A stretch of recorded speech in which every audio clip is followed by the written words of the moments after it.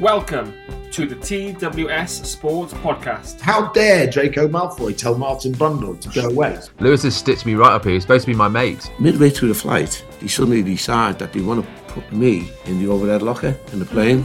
Everybody in the Bears team found all these mouldy hairs in the bottom of their bag. Felt his hand on me, and I looked back and he says, "We're going to get this picture, champ."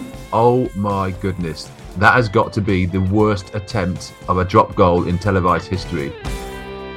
Hello, my name is Simon Lazenby and I'm a presenter on Sky Sports. You may have seen me present sports such as the F1, international rugby, England cricket and golf from around the world. However, I wanted to come and give you some information about the TWS Sports Podcast. The TWS Sports Podcast is the only podcast in the UK which is hosted by autistic students who interview some of the biggest names in sport. Each week, they speak to a different sports person and delve deep into their lives, talking about the highs and the lows of their career and what makes them a top athlete in their sport. The TWS Sports Podcast were voted the best sports podcast in the world that promotes social equality. They picked up that honour at the 2021 Sports Podcast Awards. So if you're a sports fan and want to hear these great stories with questions from some amazing young people who promote autism, then the TWS Sports Podcast is the podcast for you.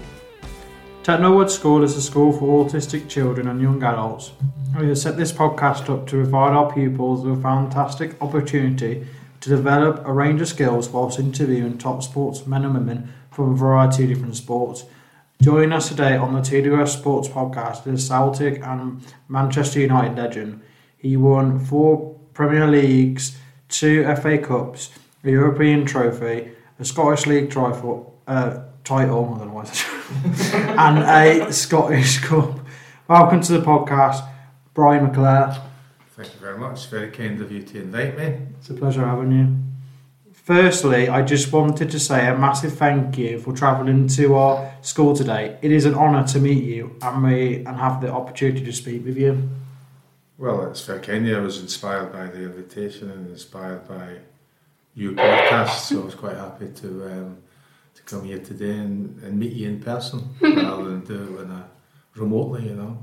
So, no Wi-Fi to get in the way, because we all know what that's like. Well, yeah, there is. They can be here in 1 minute and down there the next. And sometimes my Wi-Fi is not as reliable, you know. When it works, it's very good, but the company tends to mess it up quite frequently, really, you know. So Yeah. So it's been a pleasure to be here so far, and thank you very much for the refreshments. Yes. Yeah. If you have any questions for us throughout the podcast about our experiences of sport, anything about autism, then please ask. We love to answer your questions too. Thanks very much. We like to start our podcast with some random questions before we start about your career. I like that a lot, yeah. Are you ready? Yeah, I'm absolutely ready for this. Okay. Who is the most famous person in your phone book? The most famous person in my phone? It'd have to be Alex Ferguson, I think, really, yeah. So, anyone else in there that's... No, I'll stick with Alex Ferguson. Okay. If you could trade lives of anyone for a day, who would it be and why? If I could trade...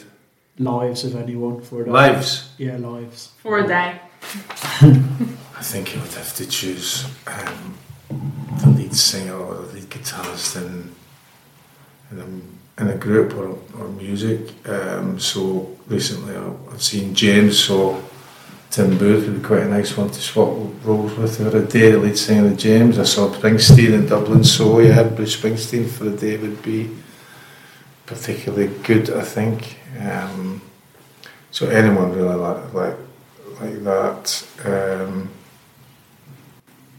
Going to see Pulp in a couple of weeks, so Jarvis Cocker would be another one as well that I would probably look at. So choose one, I would say Tim Booth.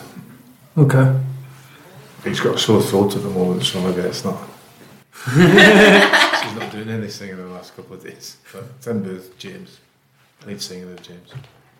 If you could have any superpower, what would it be and why? I'd like to be invisible. Does that count? Yeah. About being invisible. Yeah. Oh, that'd just be so much fun, wouldn't it? Yeah, you could imagine all the pranks you could pull if no one knows you can actually see it was you. You're invisible, but they can hear you. Is that Yeah. the thing? So that'd be wonderful. You can make people think you're a ghost. Yeah, because I've got I love getting a little rise out of my grandchildren who are 5, nearly 3 and 7 months. So the two oldest ones, that'd be great. That being in the room, but they can't see you and they've no idea what's going on. Particularly because it's starting to get a bit naughty now, So. Plus, if you're hungry and you don't want anyone to know it was you can always turn invisible and sneak something. Yeah, that'd be great. Being invisible, yeah. Like a cookie, and no one will know it was you. Yeah, exactly, yeah. We want to take you back to the beginning and talk about your childhood. What are your memories of growing up, and did you always want to be a footballer? It's strange in that my mother's passed me over a number of photographs recently, so I was only a baby, maybe 1. And then the photographs, there's a ball, and I don't know where the ball came from. Now, I'm not kicking the ball around, but there was a ball there. When I went to primary school at around about 4 or 5, we all got taken from the primary 1 into the school hall, and the school I was at had big windows at the side and big curtains, and the curtains got closed. And on stage was a projector. I'd never seen a projector on the screen before, so I knew what it was, but I didn't have any evidence of it. And I shut the curtains, all the other kids came in, all the older ones sitting behind you, because we were the little ones, so I was sitting closest to the stage, and they put on the highlights. Some guy came on and mentioned something about, and they put on the highlights of the 1967 European Cup final, Inter Milan versus Celtic. It was a game which Celtic eventually won 2-1. And I was totally hypnotised and fell in love with football. And I thought to myself, that's what I want to do then, as a 5-year-old or something like that. Mm. And spent a lot of time after that. In modern sport now, there's people who have been to university and got degrees, and they talk about visualisation. Right? But as far as I'm concerned, it's daydreaming. And I used to daydream. I still daydream, but being invisible now. Daydream of what I'd like to be able to do.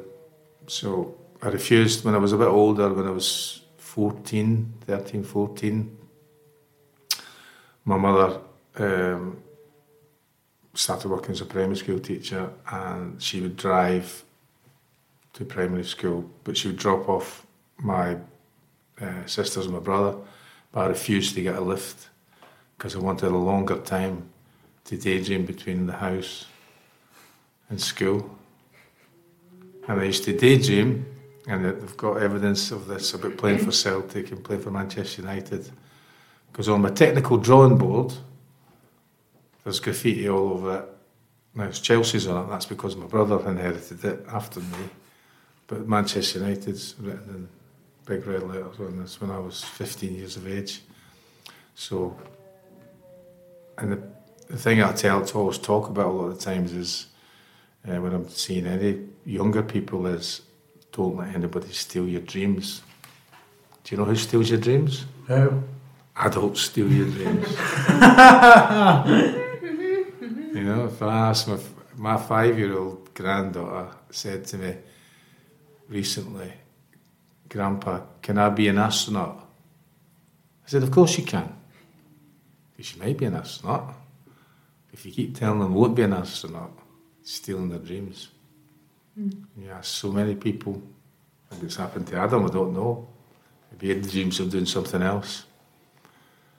But nobody stole my dreams, so I've learned that lesson not to steal anybody else's dreams. So that's in playing football all the time.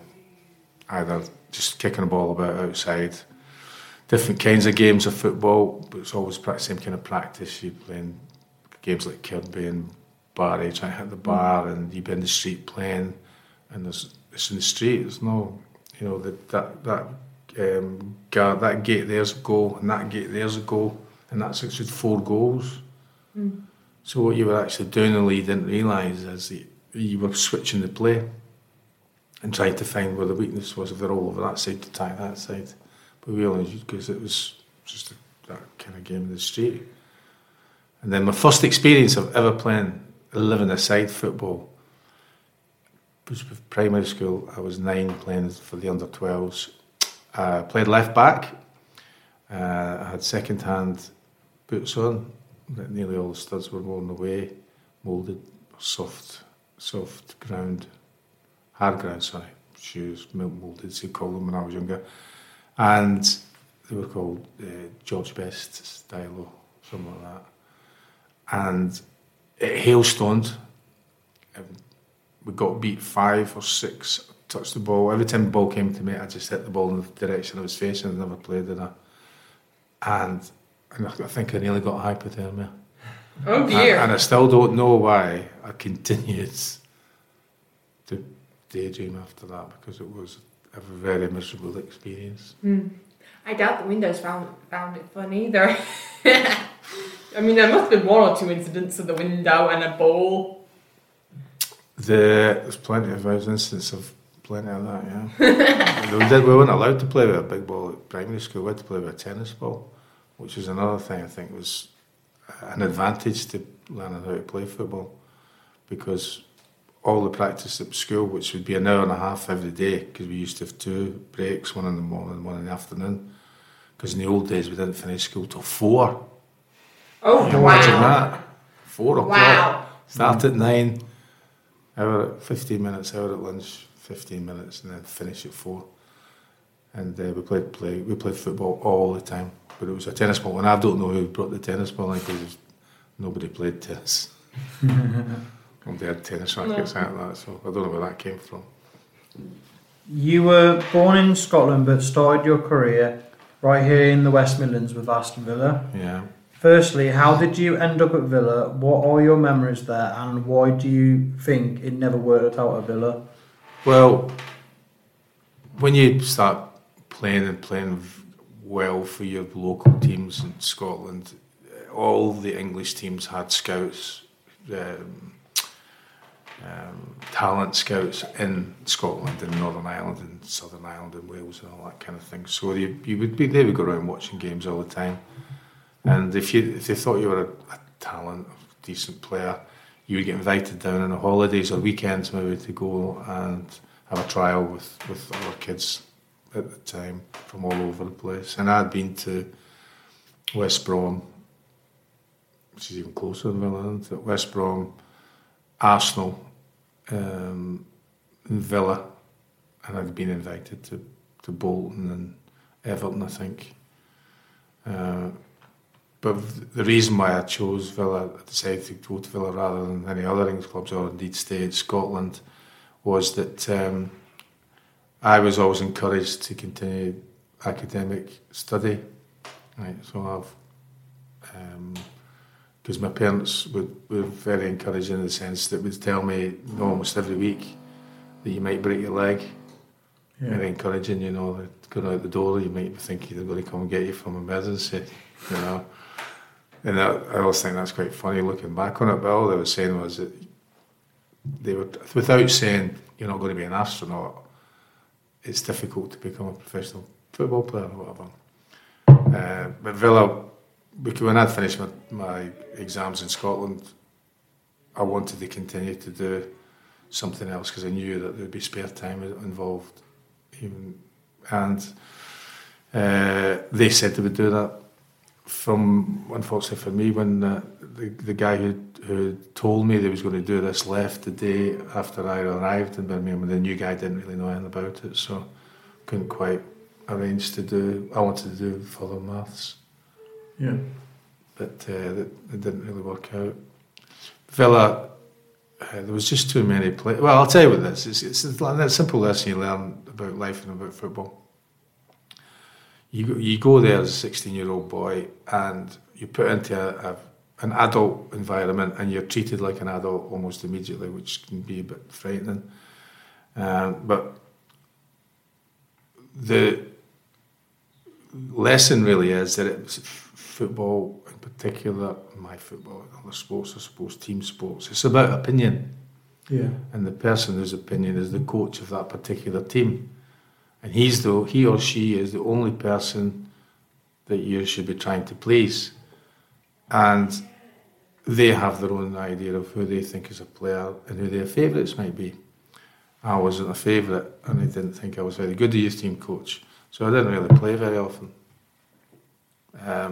So it kind of stalled in that kind of way. But at the end, I don't really know what happened, because I went back for the second year. I signed for 2 years and as an apprentice then. And I went back for the second year. I don't really know what happened, because I had applied for university and been accepted back home. But I wasn't really intending to go. It was just something I'd known that you had to do at that time, just in case something happened, at that particular moment. And then I got called into Ron Saunders, who was a manager at Villa. So it was just me as a 16, 17-year-old in the office with the manager. So imagine going into like Alex Ferguson or Arsene Wenger or Jurgen Klopp or Jose Mourinho and be told, look, just pack your bags and go, without no debate about it, no conversation about it. I was on a train that afternoon back to Scotland, and 2 weeks later I was at university and signed part-time for a club not far from my hometown called Motherwell. So the Villa thing was a great experience, full-time football, put on muscle, learned. I was there, they won the league that year.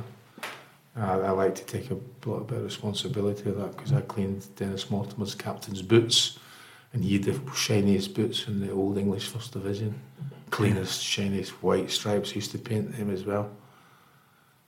And at that time I learned that you should, whatever you're given, you should try and do the best possible job you can do, and that included mopping the floor or having to clean the toilets, which you don't need to do anymore in team sport, but you learned about discipline and doing the very best you could at anything you were given. So I wouldn't say it as a failure in the sense of it didn't work out the way that I hoped it would work out, but I wouldn't say it was a failure. It was just part of the journey, Mm-hmm. You signed for Motherwell and manager Jock Wallace. What are your memories of joining them, and what is your standout memory with the club? The Jock Wallace shouting at me. He was a fierce man.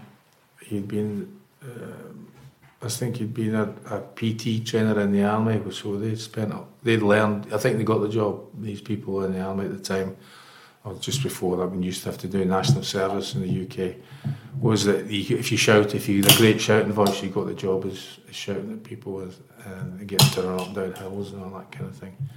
And that was my abiding memory of him, and taking us to this sand dune in the east coast of Scotland.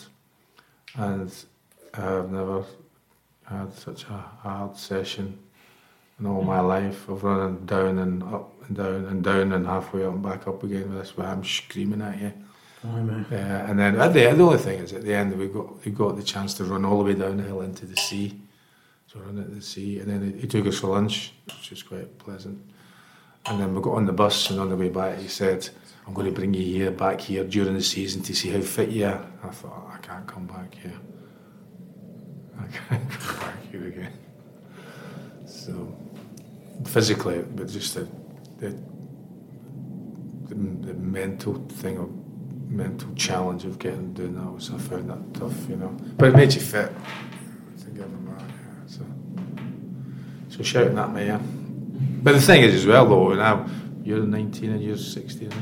Yeah. Well, when I was your age, I knew everything. So as far as I was concerned, Jock Wallace knew nothing. So you could shout at me as much as you want. I knew everything. I was taking on the whole world at that point, because I do everything I wanted. So advice wasn't something I would open my lugs to, my ears to. And it was only some time later that I realised they were actually trying to help me, by giving me some advice. So.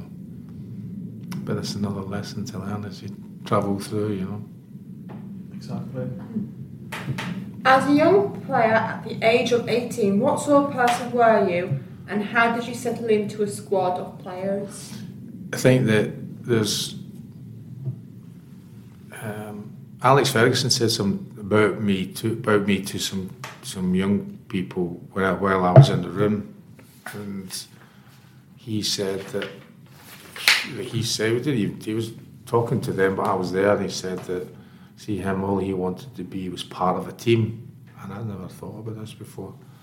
So I thought that. So when I went into anything, I always wanted to be part of the team, and I was quite happy to be involved, even though I wasn't one for standing up, shouting and telling people what to do.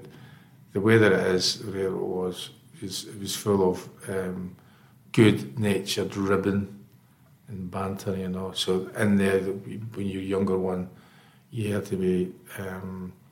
You would be the butt of some kind of jokes or different things. There was no, it's not bullying. It was just humour and a way of enjoying it. And I found that I liked being in the dressing room, listening to something, sometimes being part of the butt of the jokes, which was just the way that it was. You learned to be part of that group in the dressing room. You had to stand up for yourself sometimes. So sometimes you might not accept the criticism or the humour.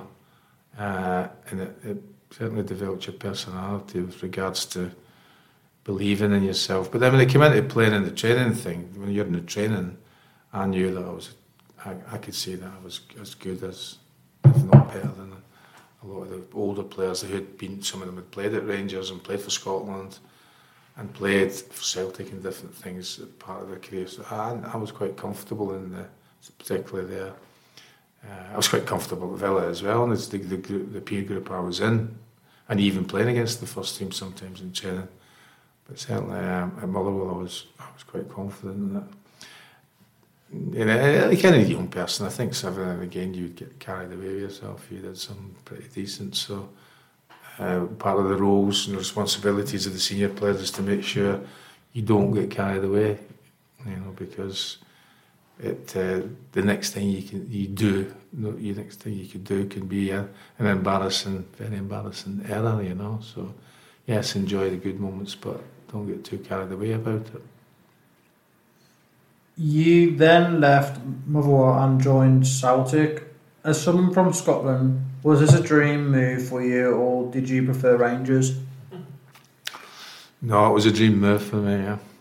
I've been a Celtic supporter, and I would have gone to watch Celtic playing at home, but my mother wouldn't let me go on the train because she thought it was too dangerous with the supporters.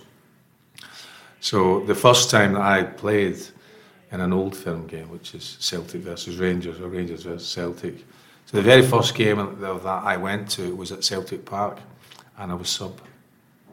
And I came on, and I laid on the winning goal, but VAR would have chopped it off because I was offside. I know I was offside. I knew I was offside as well, so how the linesman didn't quite see it, it was good for me because I laid on the winning goal in that game. So yes, it was a dream. And when I went there, the players that I'd admired and played against for the 2 seasons before welcomed me so well. You know, that made me feel great. The very, very first moment I walked through. In fact, one of the Lisbon Lions, who had the team that had beat Inter 1967, had scored in that game. Stevie Chalmers was working with Celtic at that time, and he came across out from the little office to welcome me to Celtic Park, which I thought was pretty classy. You know, he didn't have to do that bit to welcome me. And I was, wow, he's a proper legend. So from the moment I walked in there, I felt part of it. Yeah. Nice. Is it true you got the nickname Chocky from Tommy Burns when in Switzerland with Celtic? Yeah, it was. Well, he didn't. He made it stick. Yeah. But he didn't actually come up with the nickname because it was a roasting hot day in Switzerland. I mean, it was like 90 degrees in the shade, and we were playing. I remember Saturday afternoon, and the team we were playing used to be called Bal. They're now called Basel, even though it's spelled exactly the same way. But that's what they're called now. Yeah. And there was same like all old stadiums, big old stadiums with terracing, and the big massive big terracing behind. There was nobody really at the game. But you could hear these two voices, almost like talking about being invisible, singing Celtic songs before they appeared. And then they appeared right over the top, right at the top of this massive terrace, and they've got their dress for winter. They've got hats on, scarves, Celtic hats, Celtic scarves on, big coat, 90 degrees, come over the hill. And because it was quite quiet, one of them shouts, "On you go, the chocolate McClair." And Tommy Burns, being one of the wittier ones, "What's that?" "Right, you're having that." Because sometimes they thought if it would annoy you, they'd keep doing it. It's just part of the humour. If someone's annoying you, you're going to keep getting it. So so every minute, every single time I was around, touching the ball and having a meal or whatever, it was chocolate. So yeah, he made it stick.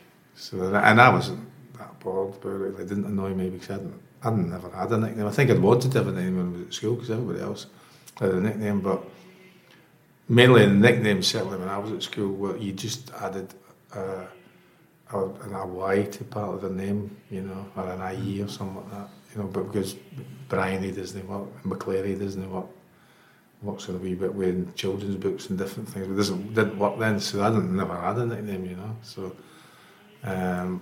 although you can shorten it, so I've had BB recently and that kind of thing, but I never had a nickname until I was 19, so I quite liked it because it was just totally different from everyone else. And then later on, it allowed me to tell the story about it. And people get puzzled, because you say, well, it's rhyming slang for. I'm surprised you've not got any eclairs. So basically, at the end of the day, that nickname was an excuse to poke fun at you for your last name. Because it rhymed with eclair. Aye. Rude. Well, yeah, you could say that, but that's just the way that was. And I should know. My last name's Dunn. So I should know. Dunny. At least my first name doesn't sound like some sort of particle, Mr. Adam. You scored some great goals for Celtic, such as the one against Sporting Lisbon, Rangers and Dundee United. What is your favourite goal from your time with Celtic? I would say that every goal was a great goal. Yeah. And you can't score a bad goal. I mean, there are some things that look like a real fluky thing and an embarrassing kind of situation for the opposition. I don't have a favourite goal. I don't have a favourite game because I look at them when you have children you try not to favour one over the other, and try and treat them all the same. So I look at the games and the goals as, they're like my children, there's a few hundred of them. So I think it'd be unfair. And that one there might have been important in the sense of it might have been a winning goal, but that goal from there might have been because it was hit from outside of the box and it went to the top corner. So I don't have any favourites. And you end up, when you're looking back, you quite appreciate games where you were rotten in, as well, because there's a little part of sometimes you don't play very well. Sometimes you have bad days. Anything, I remember playing in a game at Goodison Park, home of Everton, and I did not, and you could try this deliberately, I didn't do one thing right. Not one, I didn't control the ball properly once, I didn't pass it to a red shirt once, which was quite, if I'd been doing it deliberately, it would have been an incredible performance, but I wasn't. I just said, what a game like that. And I thought, I'm going to get taken off here, I'm that bad, he's going to take me off, And I got the famous hairdryer at half time, and at the end of it, he said, is there any chance you could expletive pass to someone with a red shirt on? And from that game forward for the next 3 years, I think the physio would say, just as before we're going out onto the pitch, home and away, go, Jockey or Brian, remember, we're in red, or we're in green and yellow, or we're in blue, or we're in black today, Yeah, so that was his wee little joke for every little game with him. So as I say, bad games sometimes stick in your memory more than good games for various different reasons. Can we play in another quick fire game with you, please. We will give you. If this is about me, I'll get nothing right about this. Did I miss a question? More like a whole sheet. Right. It's because I've been mixed round, that's why. Oh dear. I was wondering why it said another on it. There you go. Sorry, there it is. Right.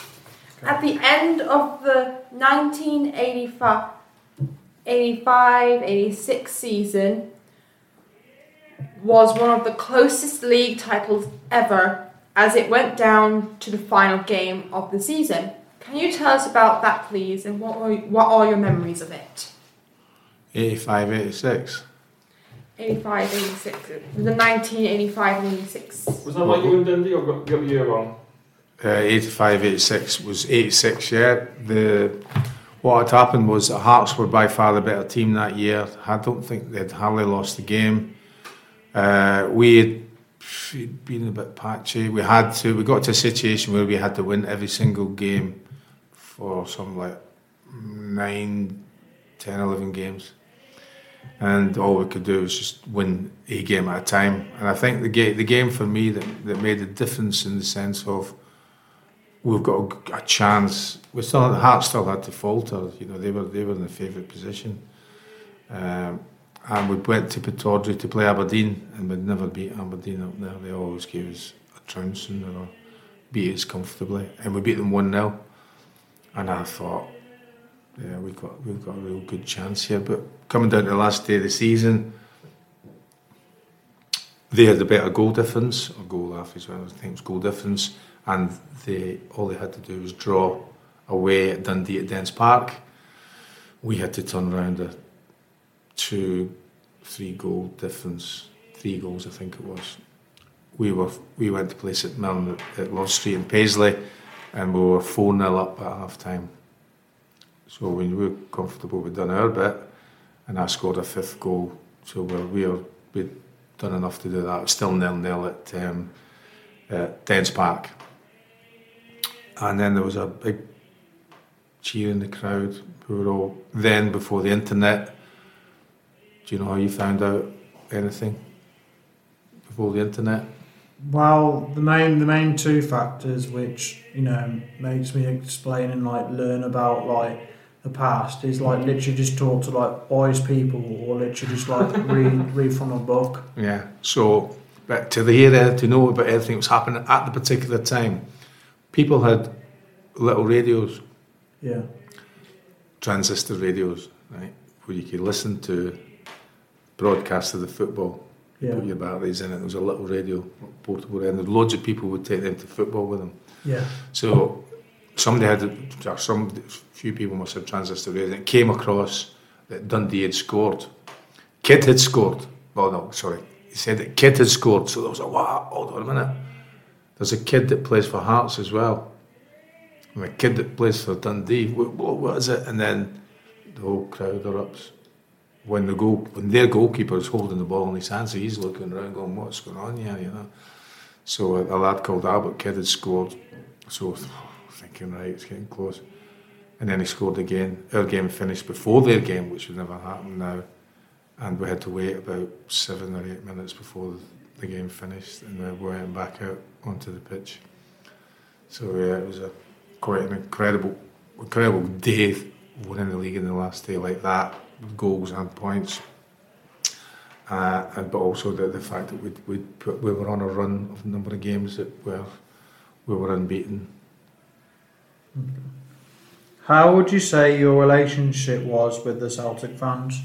I would say it was good, but I think that with anything you've got players that are, you might, I think you get that, maybe be more popular. So we had another player there, who was a striker called Maurice Johnson, who created quite a bit of controversy not long after that, but Mo had blonde highlights and he was probably a bit more exuberant than I was, and I think maybe that Celtic was maybe a bit more fonder than him. But however, the number of people I meet now, I go to watch Celtic play, the number of people I meet now going to games or after games, or who say, "Oh, we thought you were a good player," is quite impressive. But go back to, I'd realised from that moment that I'd been at Aston Villa that you'd need to please the manager or the coach, because he's going to make a difference, he or she's going to make a difference to your life, not just your football life. So supporters, yeah, but I didn't need adulation. I didn't. That wasn't part of what I wanted. I wanted to play professional football, and I wanted to play for fans. I wanted to win things, but I didn't want to have that. I mean, my ideal thing would have been getting the bus to football, going in, playing the game, getting all that bit in the game, finishing and getting the bus home, and nobody knew who I was. You know, like that, going back to that invisible person. But you can't have that, and it's still never gone away. Don't know what this, you know, particularly social media now. You know, True. I'm a bit of a star on that, even though I haven't done anything. Yeah. You left Celtic in 1981 to join Manchester United. Did it disappoint a few people the way you left Celtic? Yeah, well, they still tell me about it now. You know how devastated them. Yeah, many people I meet now say I broke their heart. You know, these are grown men now. You know, and it still resonates with me as well. It was a very difficult decision. At the end, I did what I thought was the right thing. I'm still not convinced that it was the right thing, even though I had great success at Manchester United. But I'd made the decision, and when you made the decision, you have to stick with it and see it through. Yeah. I mean, there may have been occasions that I may have thought that there would have been a return, you know, but 11 years at Manchester United was not too well as a player. It was excellent. You know, I got shouted at a lot there as well. Pretty much footballers get shouted at everywhere. And that wasn't just for playing football. That was all sorts of stuff. Well, everyone gets shouted at. Everyone. And the only reason you wouldn't get shouted at is if you're deaf and you can't get shouted at because you wouldn't be able to hear them anyways. Well, surely you can pick up the vibrations of somebody being angry if you're deaf, you know. Or if allowed to affect the floor. Yeah, well, there was plenty of that when I was getting shouted at. The whole building was vibrating. Oh dear, what did you do? Just sometimes it was humour and sometimes it was bad football. Okay. You play with some great players. Wait, have we mentioned any of these players? What in the world? Is this another typo mistake? You haven't mentioned any players. But I'll just clarify something there. They played with me. Okay. You must have had some funny times at Celtic and Manchester United. Who were the jokers in the dressing room, and can you remember any funny pranks? Well, I mean, I was one of the jokers for the start. Okay, so you were one of the jokers. Consistently, you know. Tommy Burns at Celtic was very funny. I mean, he would... I made an error. Another thing, I made an error of going to the hairdressers, not the barbers, the hairdressers, and ended up... at the time, you had this hairstyle called a demi-wave, which is like half a perm. I think the hairdresser was a Rangers supporter and he permed my hair. Right, so I ended up getting a lot of stick for, you know, having straight hair to this perm. And I let it grow out. And when it grew out, it changed colour. And in that game, if you look at the highlights of that 85-86 game at Paisley, it's kind of blondie orangey colour. Right? Oh dear. And it's really quite long. So which was your natural hair colour? Brown, like just brown like that. Yeah, brown. So probably like yours. So he would come in. It looked like so they're really long, and it looked this orangey kind of colour. And he would come in every day, and I used to sit in a little corner here, and there was a partition here, and the door to the dressing room's at the other side when we were training, and he would come in every day, and he'd poke his head round, and he'd go like that, because he thought I was like a lion's mane I had, you know. So I got that every day from that until I got it. Well, until I got it cut, you know, and I just let it grow until pre-season. So yeah, Tommy Burns was hilarious. When I went to Manchester United, and maybe it's something to do with the colour of their hair, was Gordon Strachan. There was another ginger. He was hilarious. You know. But one of the things I used to quite like to do is that In the training ground at Manchester United, we originally had showers where you pressed a button and when it came on, and you couldn't change the temperature. It was just whatever it was decided at central point. It was whatever cold or you couldn't change it. You just pressed it on, and you had to hold it in and all that because it only stayed on for brief moments. So if you try to wash your hair, or you would be like keep pressing it in, And then this shows you that times have changed, right? They did up the dressing rooms at the stadium at Old Trafford. So, and they took out the showers and put in new showers. And they took the showers from Old Trafford and put them in the training ground. So they're not wasting these showers. They took them and put them in the training ground. But now all of a sudden, we've got a thermostat on them. And you can change the temperature. So every day I would change the temperature. And it used to take a little while. It'd take a little pause on it, So you could get from the shower room round to start getting dried before it turned cold. And I would every day, we were standing there. I don't know why everybody stood next to me, because I did it every day. They stood next to me, and then what you'd do is they would start washing their hair, right, and you can't see, right, because all like that. So I'd flick it to cold. So I'd flick it to cold. So it'd be like that. Cold. So you do it. And that becomes, every day I was laughing at it. It's a different person. Except one day I decided I would do it the other way around, and it got really, really hot. Proper scalding hot, But oh dear. But it was Peter Schmeichel, so he deserved it. So did everyone know it was you? Well, because I was standing next to him, wasn't I? I was not there. It was 1 minute I'm there, not. So I flicked it to hot, and I thought he's great for a minute, and he let out an almighty scream, didn't he? And he comes running round. He said, "I'm going to kill you. I'm going to kill you." And I goes, he can't because he'll get arrested. Yeah, he's got to leather him, going to batter me. I said, "Well, you'll probably be able to do that, yeah, but it's worth it, Why did you decide to join Manchester United? Did you have interest from other clubs? Aye, yeah, Chelsea, Tottenham, Cologne in Germany, Mechelen in Belgium, some French teams, I think. Alex Ferguson asked me if I was interested in helping him rebuild the football club. And I say, when you were in Scotland, you were allowed to have an English team as well as a Scottish team. So it was, for me, it was Celtic and Manchester United. So the only place I was going to go was Manchester United. And I went to Manchester United for less financial opportunities than anywhere else, Even Celtic had offered me more money than I went to United for. So I was comfortable that I was choosing a football reason for wherever I was going to go. Although I've still got the bit of paper that the manager of Chelsea wrote the figures down about what they were going to give me, which was at the time just astonishing, really, But I'm quite happy with it. With what happened, So for me, it was great getting paid for something you love, but I wanted to be successful and I wanted to play for those clubs, even badly, which I did lots of times. Can you recall the first time you met Sir Alex Ferguson, and how did he persuade you to join Man United? He romanced me. He told me I was great and everything about me, and that's the one thing about him. He'd always done his research from what he could find out about you from other sources.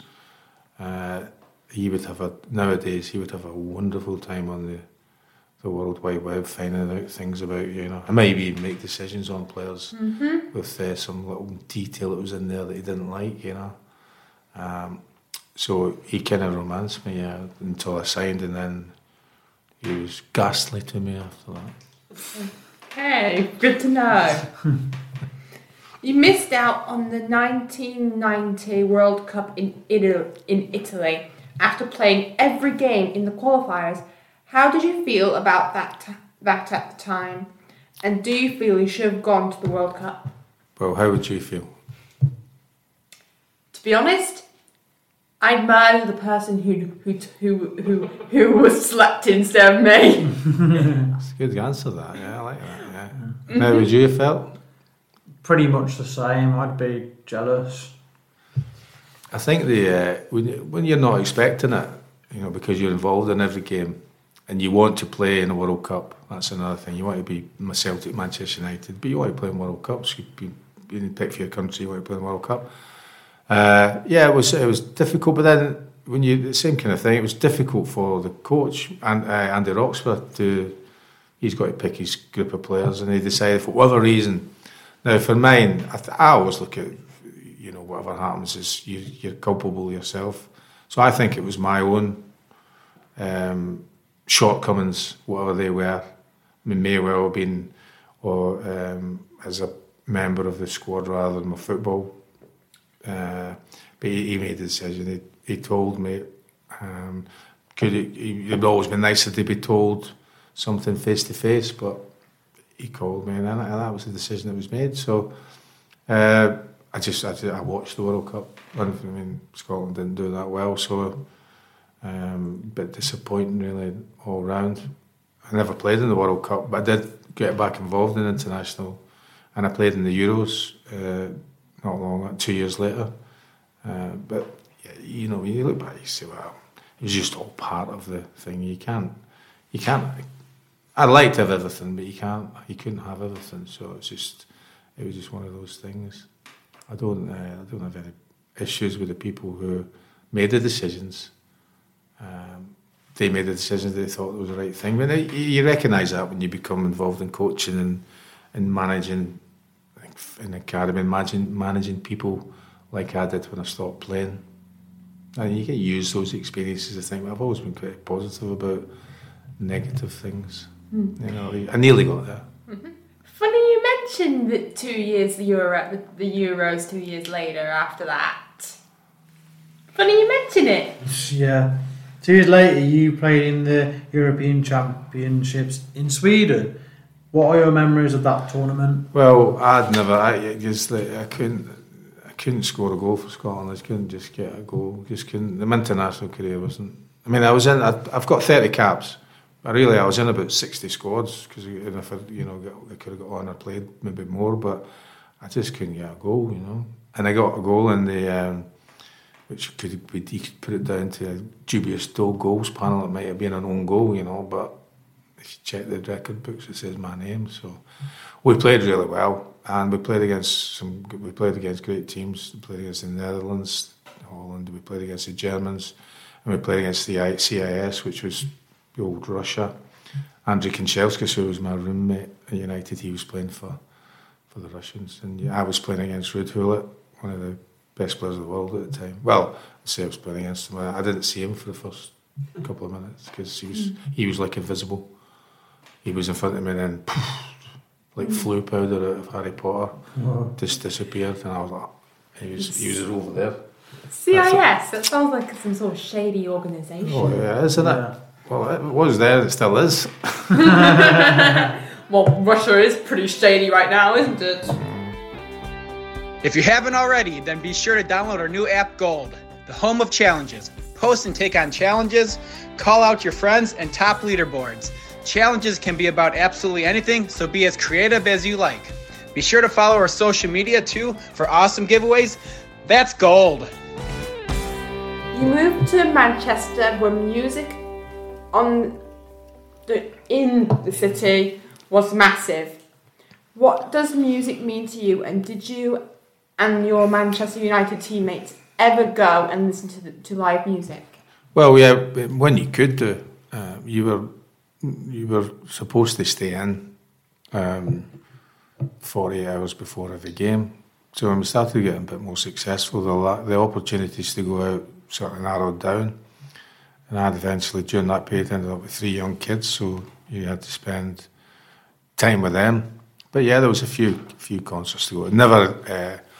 Never made it to the Hacienda. I don't think it would have been a place that if Alex Ferguson found out that you were at, would have been too pleased about. So, but with always football and then music, for me, was 2 wonderful things, and they went together. A lot of the musicians that I've met wanted to be football players, and a lot of the football players, the enlightened football players, want to be wanted to be in bands. So it was a great time. But I didn't live in Manchester. I was in the leafy suburbs of Cheshire. So I didn't venture into town that much. Couldn't really, and even then, I mean, you've got social media now. The people have reported where you can be in seconds, no matter where you are. I mean, I was. A guy sent me. I don't know how I found out the address. Sent me some strips and asked me if I'd sign them, and he sent me a package with stamps on it.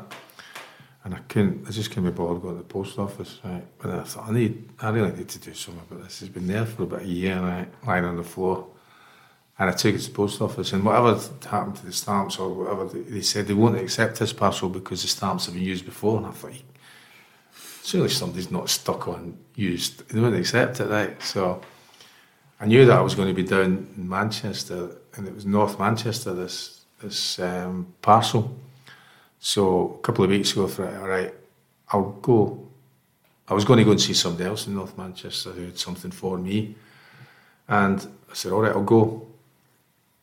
And I ended up having to walk about 2 miles to this guy's house. And I was in a cul-de-sac, and I couldn't quite find the number. His numbers are all odd. It's odd. Odd and even sometimes don't match in places, you know. It's like, I can't find this house. Next minute, the guy shouts, Chalky! And I turned around, and I looked to the part, and I went, you? He went, and I gave him the strips, and he went, what are you doing in my street? Yeah, brilliant. Oh, and can I get a selfie? And then I gave him this, and he was delighted to get it back. He thought he lost them 3 kits, and it wasn't just signed by me, it was signed by loads of ex-players, you know. So he was really quite happy about that, and he posted something on the internet. And then I walked from there to another, it was a beautiful day, walked from there to another park. It's strange this, people don't realise that people can walk, right? So I walked to another part of town to meet this guy who had something for me, right? And then when I'm going home, I get a message from a lad that I've known for a long time. Somebody's messaged him to say, did I live in North Manchester? Because they thought they'd seen me wandering around. And the guy wrote, no, he doesn't live there. And I just sent him back a laughing face. He went, what was it you know? Because this lad likes to know everything about everything, you know. Yeah. And I think it's funny because I don't tell him, so it's annoying for him, you know. So, you know, so he knows within brief minutes that somebody had seen me walking. Just, people don't walk. Certainly people who didn't play football don't walk. They don't walk around anymore. You know? What do people think they're for? Well, that's how I look at it, you know. I'm quite happy to go. I'm quite happy to walk or get the bus or get the train, you know. So it's not but other people find it difficult to understand, you know. Where's your car? Like 10 mile away.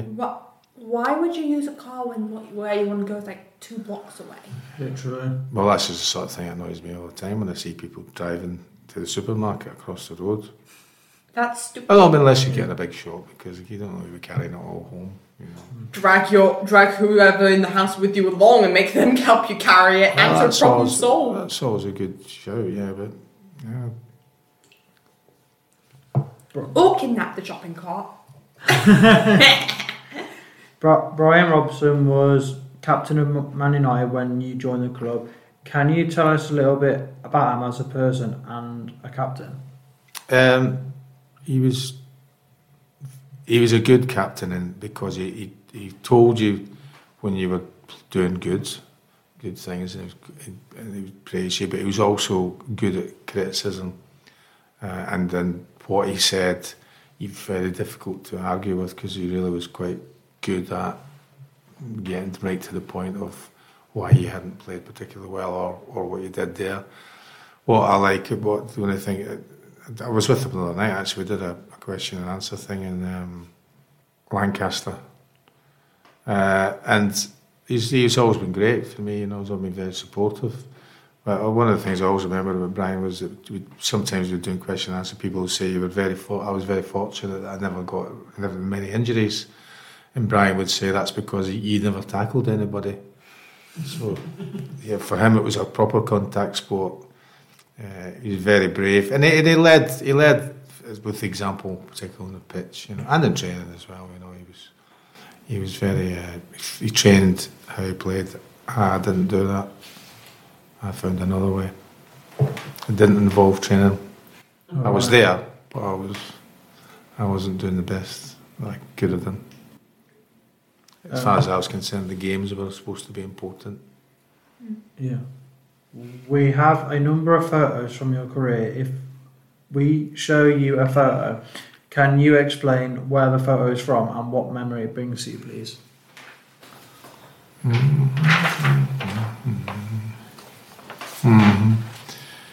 Yeah, this is some French dude. That would have been Sunderland 5-0, I think. And part of my, a big part of my career and what people remember about me is that I became a master of a 13-inch pass. So I passed it to him and he chipped it into the top corner, or chipped it over the goalkeeper. Eric Cantona. Eric was a cracking guy. Yeah, brilliant. And then you get assist with Beckham as well? Yeah, that was in that. That Two was of the greatest assists in the United history. Yeah, but the one for Beckham though was that we were winning the game against Wimbledon, and I was sub, and the manager told me, "You calm the game down. You go on and calm the game down, and just kill the game. Just keep it quiet."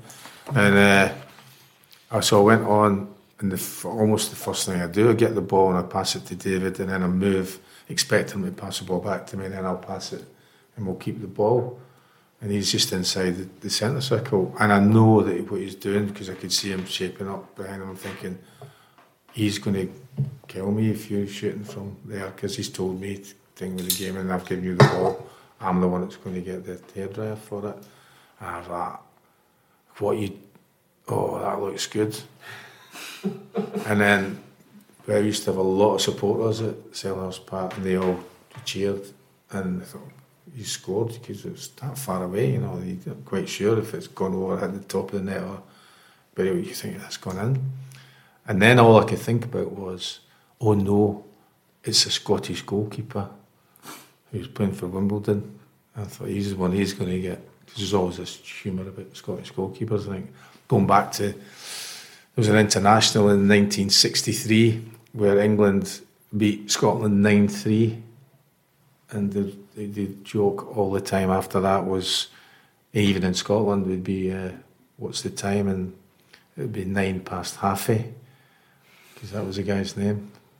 So Scottish goalkeepers always got a bad press, particularly in England. So that's what I jumped on his back, and that's why you see that in the videos. And I gave him a wee cuddle, and that's what you see in the videos. I think it's got me out of it now. I don't think you see me in it now. And this one? That was a 20-man brawl, and I only found out recently, I thought it was a 21-man brawl. I knew that their goalkeeper, David Seaman, hadn't participated because it was too far away from him to wander down, and he thought, well, by the time I get there, it'll be finished. And the other one who just outed himself the other day was Clayton Blackmore, who said he wasn't involved either. I can't even remember him playing in the game. But there was I accidentally kicked somebody twice on the back. It was an accident. Accidentally twice, not just once, twice. And then everybody... Was it the same person? Oh, the same guy, yeah. Are you sure that the first one was an accident and the second Both one of them was... were accidents. Are you sure? Yeah. See, it was the same person. Actually, same I think if you look closely, he actually threw himself into my foot, not twice. Yeah, I was about to say, did that player probably have a good review before the kicks anyway? He was lying on the ground, he couldn't do anything about it. Anyway, Alex Ferguson used to have a great thing saying, you should be glad he's playing today, because if there's anything you needed, he'll be your shoulder, he'll be your shoulder. Meaning that you were a good team and a good unit, you didn't have to like each other, and that was the case for both teams. They all joined in with their player, and they all joined in on behalf of me. But one of their players, sneaky little lad called Anders Limpar, Swedish kid who'd scored the goal, when it was all pushing and shoving and people grabbing you by the throat, he came round behind and he punched me in the side of the head. Ouch. And but then one of my colleagues chased him around, like it was in the playground. That's what it was like. And it was like chasing kids in the playground. And everyone's like, well, that's normal. Well, you don't know. You forget there's 44,000 people there and it's live on telly.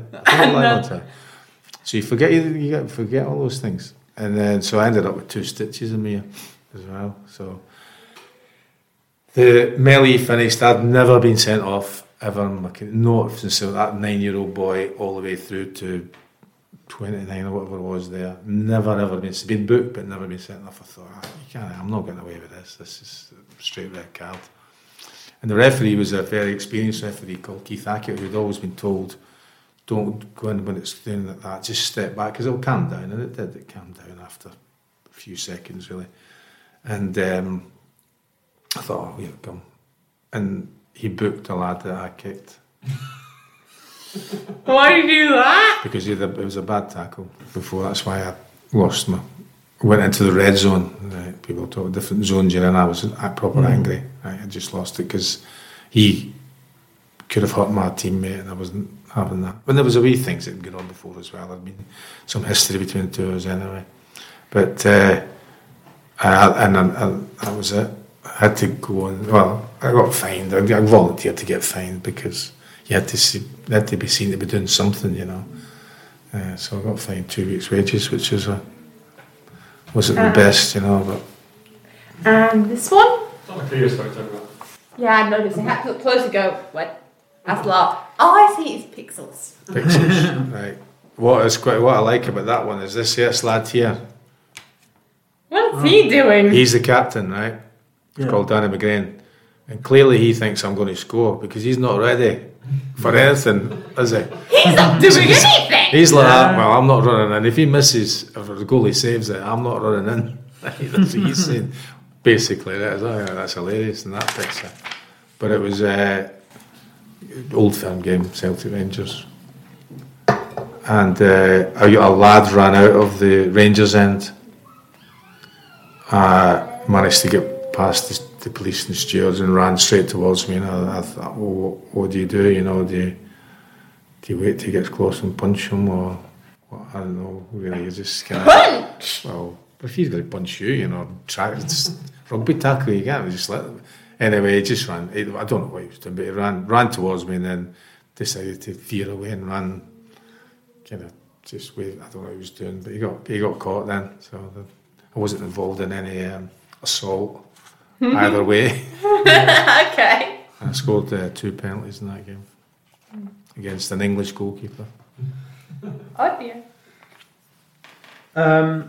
There was a big drinking culture in football in the 90s. How did Sir Alex Ferguson deal with this, and did he change parts of this culture? Well, I think there is a certain amount of a myth about that now. I think there's probably more drinking than there is now in professional sport. But again, you're professional. So if you said Brian Robson was involved in the part of the drinking culture, he would not have a drink 2 days before the game. So Thursday, Friday, nothing. Saturday, you would have a couple of drinks after the game, but usually you're too tired to be able to drink for too long, right? And then we started being successful. So it was a game midweek, so you went out Monday or Tuesday, Wednesday play, maybe have a beer after the game. So really Sunday was the only time you could probably have a drink. So maybe once a week they would maybe have a blowout. Now occasionally that blowout would start at lunchtime and go on for 12 hours now, so that would be once a week. But with regards to that, you know, people talk about other people involved, and they say, "Oh, that was because of the drinking thing." It wasn't because of the drinking thing. It was because when you look at anything with regards to team sport, it's the manager, the coach is interested in players that are available, you know, fit and available to pull the jersey on. Right? If you're injured, you're of no use to them whatsoever. They have no interest in you. And if you've got a record that suggests that you can't, your body was going to let you down over a period of time.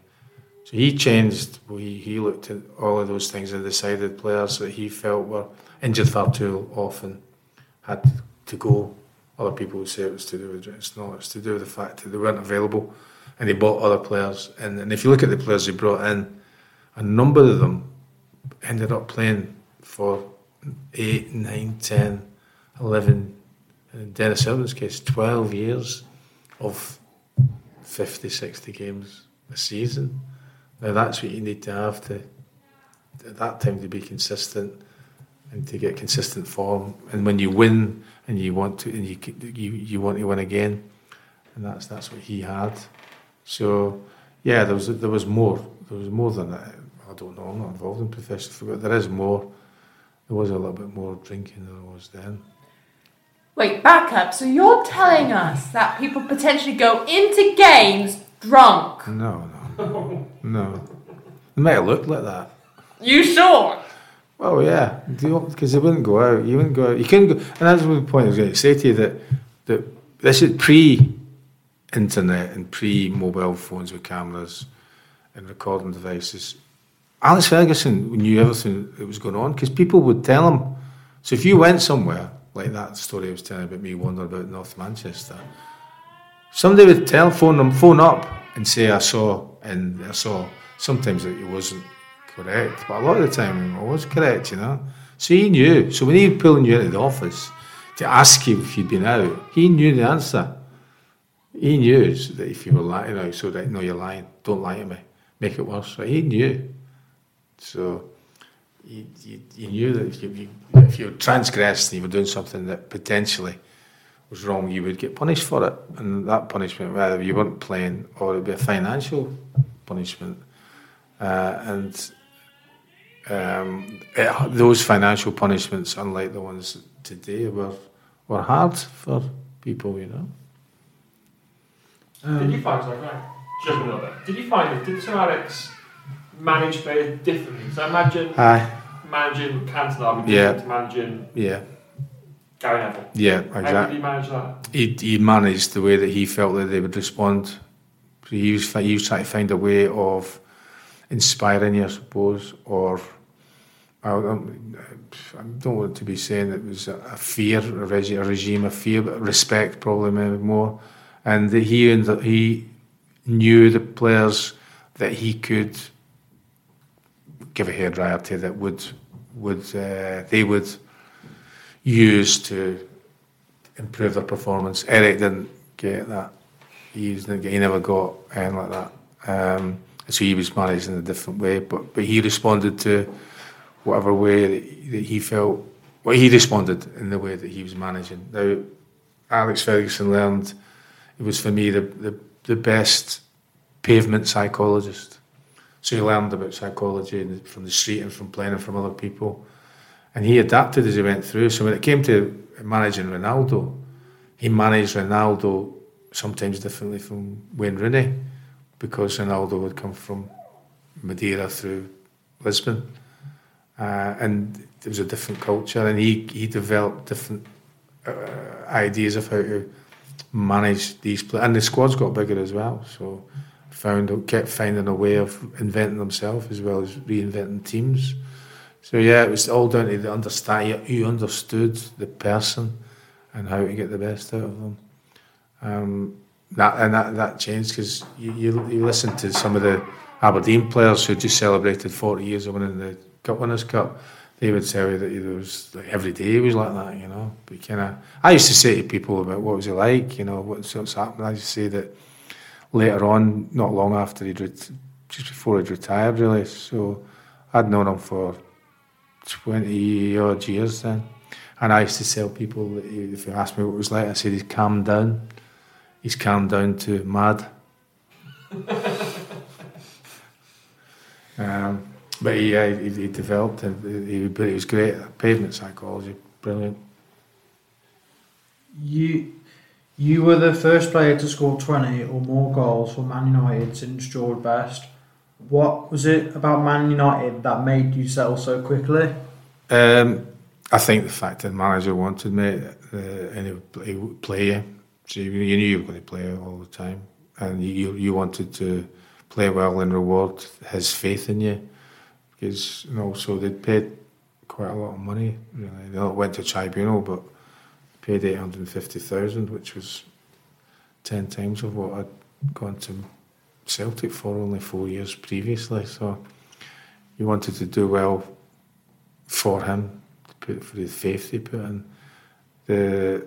we didn't win anything though. I didn't really hold much store in the fact that nobody scored, because in the same period Manchester United hadn't won the league in that same period, and I thought that was more of a story. I didn't score 20 league goals after that, but we won the league. So it was nice to put something away, a hoodoo, whatever, but we finished second, but we were miles behind Liverpool. So. Okay. Tom, do you want to do 22? Sure. Eric Cantona, right? Is that how you pronounce it? Cantona. Cantona, okay. Famously got sent off for kicking a fan. What did Sir Alex Ferguson say to the team and Eric after that incident? Well, he didn't get sent off for doing that. He got sent off for trampling all over somebody. Oh damn!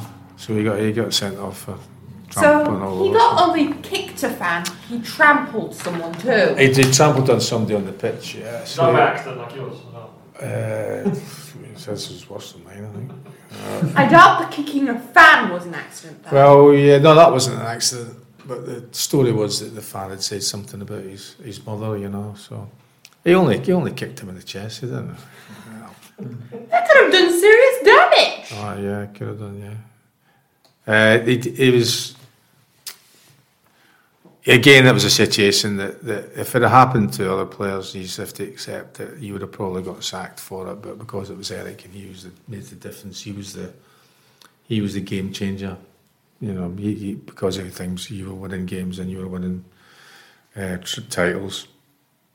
I think he just said that, tried to be supportive of him and not judgmental, which was difficult, as I say, because I'm quite confident if I'd have done it, that would have been the end of my Manchester United career. Can you talk to us about the rivalry with Liverpool? How did it feel to play in these games, and did you enjoy going to Anfield? Oh, I love going to all the away games. It's great going to places where they don't like you. You know, you're not quite sure when you're playing at home with some of your home fans might not like you, but when you played away, Anfield's great atmosphere, wonderful atmosphere, and got a few poor results there, but also got a few good results there as well. So good experiences, and you kind of form an opinion about the rivalry between Manchester and Liverpool, only based on football. But I've been lucky enough to spend some time in Liverpool socialising recently, and they're all nice people, you know. It's just when it comes to the football that there's this rivalry, but the atmosphere is brilliant, great to play in, even as an opposition player.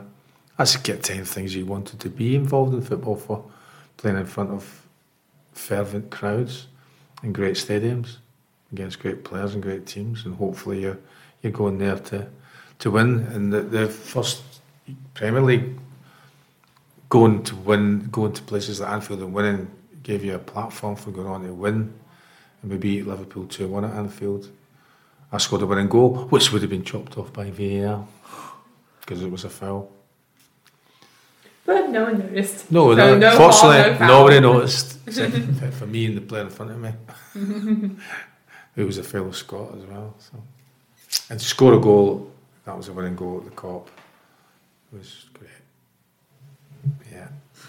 We play this game with all of the footballers we have spoken to, such as Harry Redknapp, Conor Cody, Sammy Lee and more.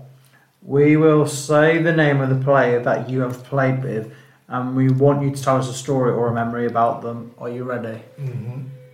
Okay. Ali McCoist. Ali McCoist.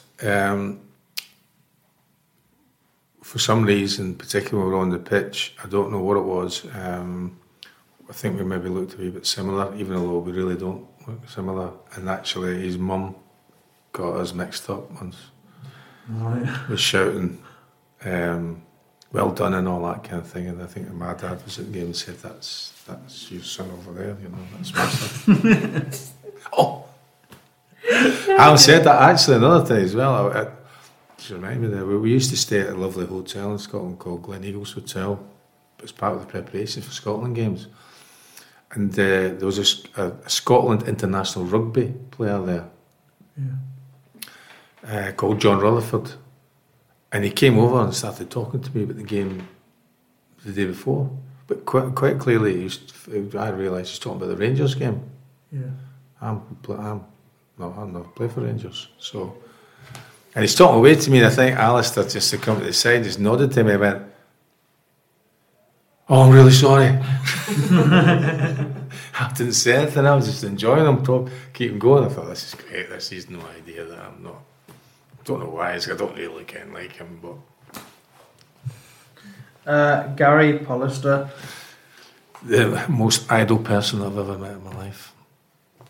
He wouldn't answer the door, he wouldn't answer the phone, wouldn't make his dinner. The only thing he did for himself was go to the toilet. That was all. Everything else we got done for him. Most idle man I've ever met. Well, there is one thing you could do to make him get off his butt and do stuff. When he's in bed, just keep him off of it. He's a big lad though, you know. So he's got help. He's got a long reach, you know, and I might punch you, you know. I don't think. Get help and wear armour. Yeah, he might have needed to do that. Yeah. Also, as well as he wouldn't share his chocolate. I don't know. He used to bring chocolate to away trips, and he'd lick the chocolate so you couldn't take them. Gross. Not to him because he was eating them. Lee Sharp always got caught. So when he was out, when he shouldn't have been, or when he was doing Sharpie, always got caught.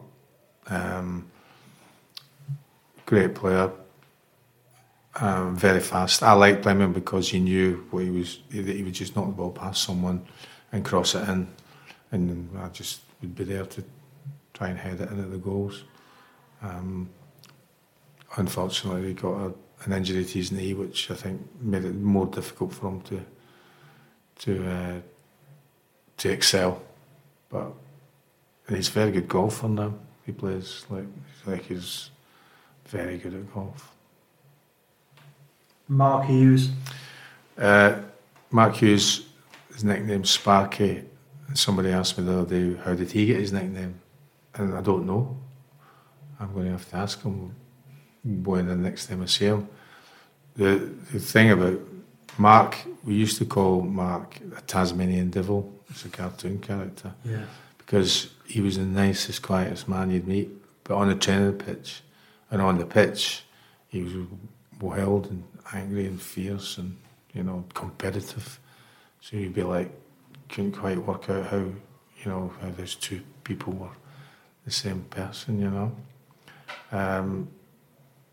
That Sparky would rather shoot than pass. Thank you for answering those. A group of players called the Class of 92 came through the youth system and into the first team. This included players such as David Beckham, Ryan Giggs and more. Can you tell us about this group of players were like at a young age, and could you see what amazing potential they had? Well, when football started to get played on more different days, like on Sundays and Monday nights, we would train in the Saturday morning. When we'd finished, the youth team with the playing at home would go and watch them, and you could see. Certainly, I could see players that I liked. I mean, I always liked Paul Scholes because you could see Ryan was already involved. I mean, I remember like Ryan coming in training and somebody gave him the ball and he beat somebody and I thought, oh my God, he's running with the ball. I think I'm running as fast as I possibly can. I'm like he's going to quite incredible. But in the youth team, I thought Paul Scholes, I just liked the way he played. And he was small, you know, the strip was hanging off him and he had asthma and different things like that, you know. Yeah. But in that group of players, apart from Gary and David, Nicky you could see as well.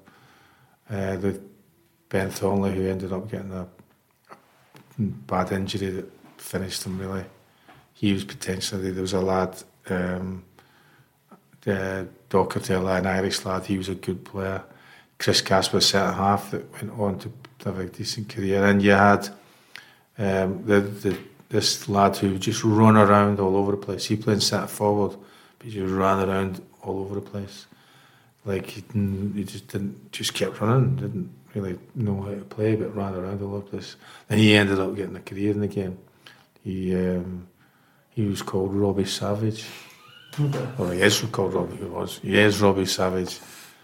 So there was a lot of good players. You could see different things. And then when I was not quite a regular then. I used to play and train with reserves sometimes, so I could see them, and so I knew. So like when you talk about Gary Pallister got a row from the manager once because he didn't know that Gary Neville had a long throw.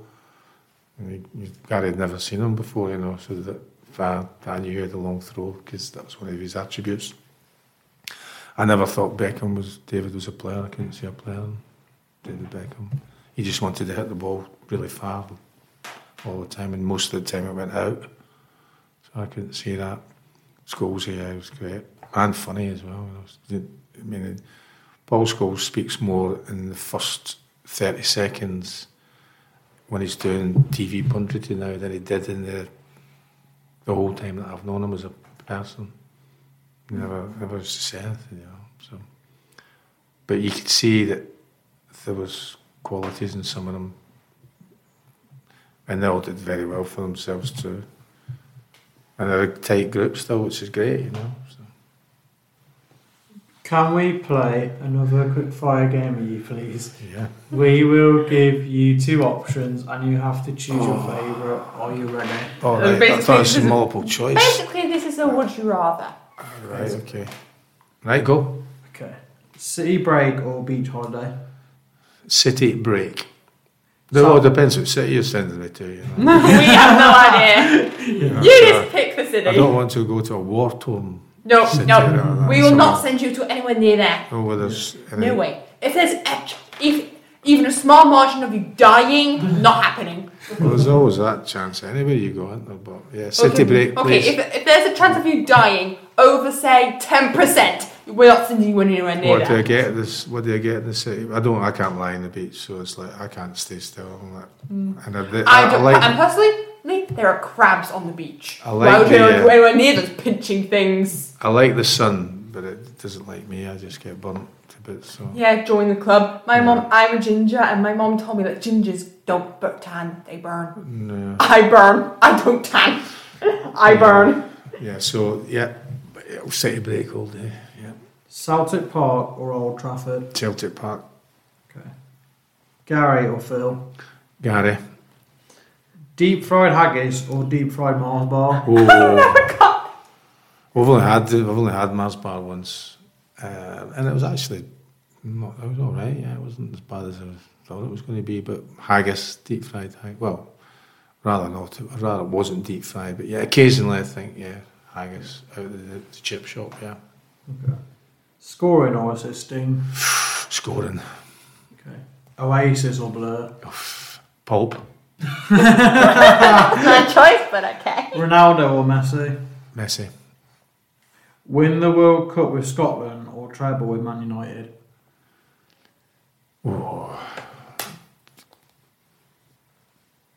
World Cup. As I said, football, I take it. You're not picking any other sport. Tiddlywinks, Monopoly, rugby, skiing. No. Fight against one chicken the size of an elephant or 10 elephants the size of chickens. That's a brilliant question. We're doing this for laughs. It's got to be the small elephants. Okay. I don't fancy my chances against either of them. I think I'd have to go for if you put me in the ring with some, there's no way I'm going in the ring with a chicken the size of an elephant. Yeah, I'm not sure I'd get in the ring with a chicken the size of a chicken. My sister says that as you know, chickens are descended from dinosaurs, and my sister says, and they know it. Yeah. They know they're descended from dinosaurs. They know. Particularly the roosters have got sharp claws. Yeah, the roosters are nasty. At least when they're ticked off, they are. But I think I'll go for the small elephants. Yeah, at least then you know. See, the thing about small elephants, I think about it, I should be able to run away from them until they got tired, really, you know. So just keep running. An elephant is slower than a chicken. Yeah. Wait. Small elephants, I think, are slower. But what if they also gain the speed of a chicken because of the size? Oh, you're toast. You're torturing me now. I was like, I'm going to have some bad dreams about small elephants now. I'm sorry. Manchester United had not won a league title for 26 years, and then in the 90s the team became very successful. What had changed at the club to make it so successful? It was just that increments of improvement. Say that the number of good players available to play. There was good players when all the time that I was there, but they weren't always able to play. Good players available to play, and then developing into a good, strong team that had trust, loyalty, and respect for each other. And when you get to the thing, so we had a real tough time. The last old First Division when Leeds won it, we were really close, you know, and lots of people said that we would never rise from that. Would that be too much of a blow to us psychologically or physically, maybe even? But we were determined from the moment that season finished. You know, I'd hated pre-season, and I was so keen to get back because we knew we were really, really close. And the following season we managed to win it. And then when you win it, it takes away a lot of the pressure of all those years before. So when those young players come into the squad and then eventually into the team, nothing was ever mentioned about that because all that had gone, you know. So it was easier. It's a better platform for them, and they got a lot of support and advice and encouragement from, and also criticism from us because we wanted to continue to be successful. They knew what the standard was, and they achieved that, and arguably went beyond that, you know. Sir Alex Ferguson guided the team into a very successful. How many typos? Team. Yeah, that's right. Team. Can you tell us about how he managed? Did he oversee everything at the club? In the beginning, he did. But the club was a lot smaller than it was when they retired. He knew all the players. He knew everything about all the players. He knew what he wanted from his staff. They knew what he wanted, what was expected of them. He knew everybody's name at Old Trafford. And he'd always ask them by name, which was I think he's still got this ability or a learned trait that if he's introduced to people, he remembers their name right away. And I think that made people feel very good, you know, that Alex Ferguson knows who I am.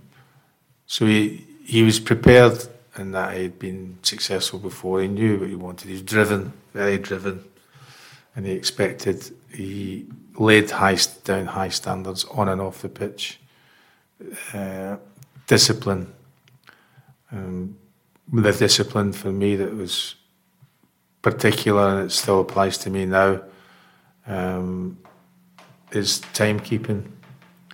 So I was here an hour before 11, I was here at 10 o'clock, because I want to be early all the time. So that when people talk about Fergie time and he's pointing to his watch at the end of the game, it's not that. It's about when he told you there was a meeting or to be somewhere, you had to be there 10 minutes before. And that was again part of maybe his judgment of what you were like. Because you can't turn up 5 minutes after the game's kicked off. It could be a bit of a problem there, you know, wandering down the tunnel, putting your strip on, the game could be 1-0 down. So, discipline. In 1993, you won your first Premier League title. What are your memories of that season? I remember that we were bottom after 2 or 3 games. I think 3 games we were bottom. And one of the Stretford End, which is traditionally where the most fervent and vocal supporters were, had been knocked down because we're building a new stand there. When Eric came, and that was probably something that kind of changed for all of us. So very surprised that a team like Leeds, who had won the league the year before, were willing to let him go. And willing to let him go for such a small amount of money. Really, and we all expected, in a way, him to live up to his reputation, which was a spoilt boy, But he came into the dressing room, and his behaviour on and off the pitch, apart from occasionally kicking fans, was great. And he was a great player, great to play with. So. Except when he's assaulting fans. Yeah, it only happened once. I mean, and he got sent to prison for it. Good. You don't kick someone out of nowhere and get away with it. They didn't get away with it, no. We have a few questions from some of our listeners, if you can answer them for us. The first question comes from Steve Morgan, who asks, what was the best sketch by an apprentice at Man United's ground for the Christmas show? Oh God, that's brilliant. How did I know about that? They were great. Some of the things were fantastic. So what do you mean by the question? Because they were expected. Part of the I suppose the other way of finding out the potential of young players was putting them in situations they weren't comfortable with. So they all knew that it started a long time ago that there would be some kind of thing going at Christmas lunch. So they were expected to do something, and then is it after a few little things, maybe somebody would do a joke or sing or that kind of thing. It got quite, and they started getting really looking forward, because it'd be the first years and second years. So the first years would be a bit nervous and all that because they'd never done it before, and then they were desperate to get dressed up, and basically it was a way of really ridicule what they saw in the players and the staff as well, right? And they were allowed to get away with it, so you could play Alex Ferguson and put him in situations that were a bit different, and you were going to get away with it, because it was humour and parody and all that kind of thing. Maybe one of the funniest ones was when we were at Carrington, and there was one of the lads. So somebody they had a script and all. They did all this script writing and all that stuff. So then it's almost like a unique script, And so they'd have it near all the first team players that came down, and they'd have a little bit. They'd play them in different little bits. Whatever they saw, there would be, like Ronaldo was like all his, like he loved his body and his strength. He'd be somebody would be dressed up as him, and they'd come in and whatever, and he'd say some different things, and they were quite good at different accents. And everybody would be laughing. Oh, look at that shoe, oh, you do look at that shoe. And they're going, I don't do that, do I? It was quite good. One of them was that I mentioned Ruud van Nistelrooy. He was the Dutch forward, and then outside the balcony, which was a big window outside the balcony, one of the lads was running along with a horse's head on, right? Because he had a very long face, Ruud van Nistelrooy, and he was like, I don't understand this. And whereas Rio Ferdinand and Paul Scholes and they're crying, laughing at this lad who's and this Van Nistelrooy's angry, because I'm not a horse. So that's one particular one I do remember. The bit that were great, really go into it, yeah. And you're going to get some. I mean, I think sometimes I was portrayed as a big issue seller, and I was coaching then at the time, so they come in with somebody with a big issue seller, and they had strips with the numbers on and all that, just in case there was ever a doubt of who it was. They would turn around at different schools or Neville or whatever. Our next question. Our next question comes from Brian Baldwin, who asks, having played for Celtic and Man United, which derby was the most intense, the Glasgow derby or United against Liverpool? Yeah, the Glasgow derby has always been the most intense, because I think because it's part of the same city, Liverpool, Manchester are separated by several miles, but Celtic, Rangers, Celtic is I think it's involved for the whole week during the game, and certainly for a couple of days after, depending on what the result is. And it's a shame now that there's no They played last weekend at Rangers, and there was no Celtic fans, no away fans. I think that's taken some of the attraction out of it for me. Thank you for answering those questions. Mm-hmm. You won 4 league titles with Man United. Is there a certain one that stands out most for you, and why? I think not really. You won in the first one because you had the disappointment. We got really close the year before, and we were all disappointed, not disillusioned, just disappointed. So winning that one, and it then took away that hoodoo that had been there for 26 years. So yeah, when you do something for the first time, I suppose, yeah, that's so winning the first one. And I mean, part of the daydreaming when I was a young boy was winning things, but what happened in all of my career, not just my playing career, but talking about my playing career, that winning the things I did, and then I would have said, nah, no chance, you know.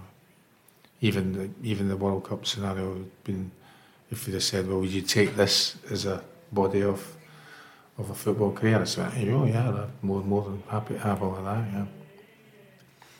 And all the other experiences as well. I mean, even losing in cup finals is better than getting beat in the semi.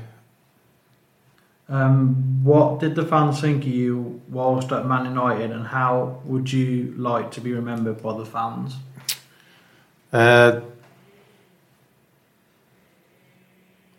I think they were appreciative of what kind of player you were. I mean, Matt, they used to sing that I was here, I was here, there, and everywhere. You know, I'm not sure that was exactly what you're supposed to be doing, but you know, so they liked the fact that you had a sort of positive song about it, a chant or whatever. I think that there would be someone who just did the very best they could. Might be rubbish, but just did the best they could, and be a team player. You left Man United in 1998. Why did you leave the club?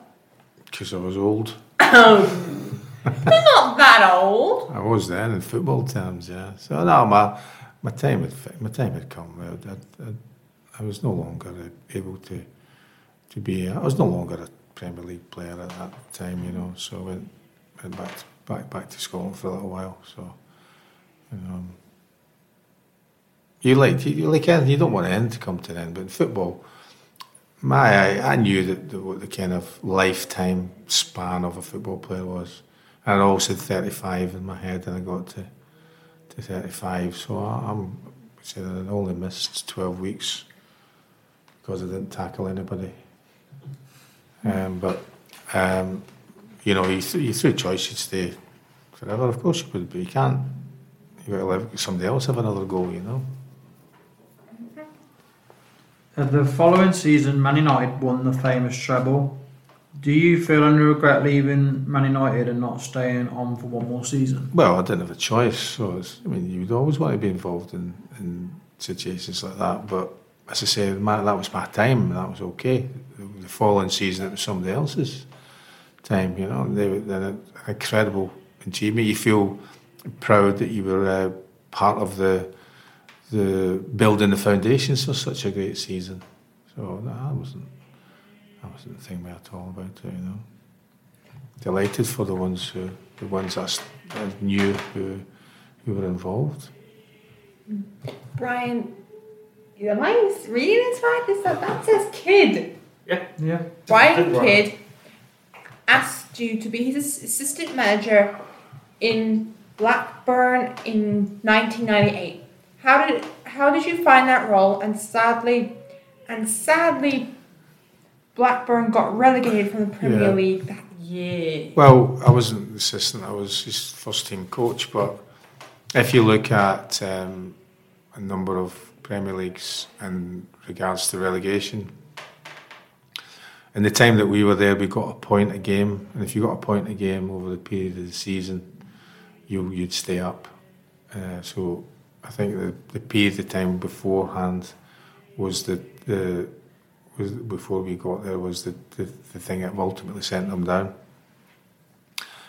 We nearly got out of it. We could have nearly got, but we didn't manage that. So, but it was a great experience being involved in the other side of football.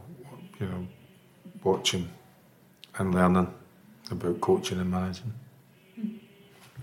You returned to Man United in 2001 to be the reserve team manager and won some silverware in the first season. Can you tell us about that role, and is it something you enjoyed? Well, because I just finished my A licence as a football coach, and I got the opportunity to go there. A 1-year contract. It's a great chance to practice on my own something that I'd been learning for the 2 years previously, and it was great going back because that's finished and just gave me a bit of paper with a number of people on it and just let me get on with it. Occasionally they'd come over and ask me what was happening, what I was doing, but I loved it. Give you a chance to say practice, what I learned then was that because you had Alex Ferguson there, you had Jim Ryan, McPhail, who was around about the same age as me, but he'd been coaching longer than me. You had Paul McGuinness, Tony Whelan, Mark Dempsey, and they'd all been coaching a lot longer than me, and I recognised that actually I knew nothing about coaching. I'd done the courses, but I didn't really know anything, so it's great to be able to just sit and watch them and listen to them and seek their advice at times about different situations, mainly to do with man management of the young players.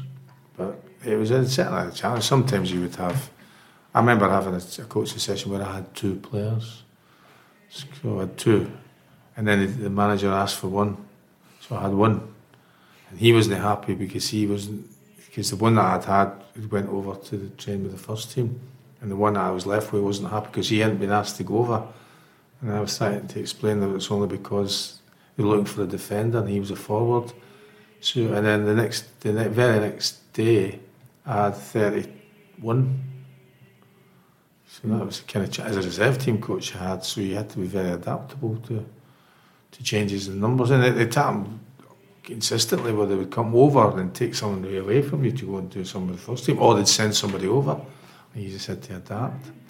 But I loved being involved. I loved the coaching, and it lasted. I ended up with different roles in Manchester for another 14 years. So I had a chance to be involved in that and get shouted at by Alex Ferguson for another 14 years. 25 years he's shouting at me. He's still shouting at me when I go to see him. You then became the director of the youth academy at United. What did this role entail, and did you enjoy it? Yeah, I did enjoy it. It's not a role that I loved coaching more. I loved doing the youth team. Probably it was the ideal thing. But a number of people suggested that I might make a reasonable academy manager. So I applied for the job, and I got the job. And it was then that I had to manage a lot more adults, not just manage the young individuals. But I had great staff. I mean, all the people there nearly all the people had been recruited previously by Les Kershaw, was a academy manager who'd been recruited by Alex Ferguson. So it made the job a lot more comfortable. And I just let people go on and do what they were doing. My kind of role and responsibilities was to occasionally give them a row when it wasn't quite right, and I didn't have to do that often. So it was great. It's like being a headmaster. You can just let the teachers do what you like, Exactly. Until they do it wrong. Do you want to get back into football in the future? I didn't. I mean, I've never really thought that I've ever left it. I think football's left me in a way, so that I've just got to become a bit of a dinosaur, really. I'm like a small chicken dinosaur. Sorry. And I know I like I'm given the choice. I mean, I liked it so much that I was there every day. I never took, I didn't have a city break, anything like that. I just really enjoyed what I was doing. When you're removed from that, you discover that actually having the opportunity and the freedom to do what you like is also quite good. So to be able to come here today, for example, was brilliant. You know, and not thinking, I've got to get back for training or I can't do it. So you have to, for me, I've always like trying to be, I think I'm quite positive really as a person, you know. So. You also have your own podcast called Life with Brian. Can you tell us a little bit about that, please? What do you talk about on your podcast? We talk about whoever the guest is. So it's about them. And I like doing, very much like you two have done, finding out questions that they go, I've never heard that before, you know, that's a good question. It makes them think about whatever particular subject we're going to do. I'm astonished really the number of people have agreed to be on so far, all of them great guests in their own way. And it's, I think that the thing is that I can imagine if there's one person that listens to it and it gives them some pleasure.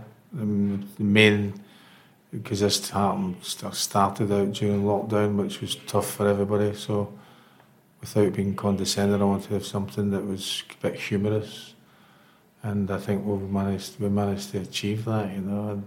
But it's all down to the guest; it's up to them. And you find, certainly I find that if you find a few questions for them, then they're away talking about whatever they want to talk about. We don't have a. There's the other two lads that I do with it. They've got a little bit of a script. I don't have any script. I just have a. You wing it. Sometimes, yeah. I do some research, you know. I'm not letting go in and I've no idea about the band, but they've got a fallback. So it's a good little team, three of us. Before we finish, we would like to play a game with you that we play with all of our guests. The game is called Wrong Answers Only. We will ask you a range of questions and you have to give us the wrong answer. Are you ready? Favourite ground in the Premier League? Favourite ground? Oakwell Park. Okay. Best player you ever played with? Pelé. Okay.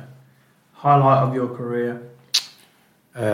Opening batsman for England in the Ashes. Best friend in football? Best friend in football? Yeah. That would be, what's it called? Severiano Ballesteros at the time. At the time. Sadly, he's passed away now. But. The best thing about Brian McClair is? The best thing about Brian McClair? Yeah. We're basically having yourself insult yourself now. There isn't. The best thing about Brian McClair is that he has very smelly feet.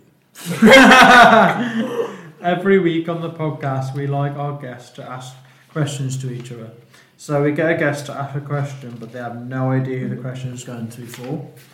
This week's question comes from our previous guest, who was former Leeds Rhino captain Stevie Ward, and he asked, if you could put one word on a billboard to advertise yourself, what would it be and why? One word? Yes, one word. Intellectual. Okay. Can you do the same, please? Can you think of a question for our next guest? But we're not going to tell you who the guest is. The question can be anything you want. I've got to come up with a question then. Yep, for our next guest. Give me a minute to think about that. What would your best friend say is your most attractive feature? Okay. Interesting one. I would just like to say a big thank you again to everyone who listens to our podcast. We really appreciate it. Please continue to leave reviews and pass our podcast on to your friends and family. Thank you so much for taking the time to chat with us today, Brian. Thank you also so much for taking the time to visit our school today. We really enjoyed speaking with you, and it means so much to us as a school to have the opportunity to speak with you. Thank you. Thanks for having me. It's been a pleasure, and I've been inspired by your questions. I might steal some of them. The TWS Sports Podcast combines autism and sport. This unique podcast is hosted by children with autism, and each week they interview famous sportsmen and women from around the world. The TWS Sports Podcast takes you deep into the sports star's career, their highs and lows, what happens away from the field of play, and so much more. This podcast is available on Apple Podcasts, Spotify, and all other podcast apps. The TWS Sports Podcast, where autism and sports combine.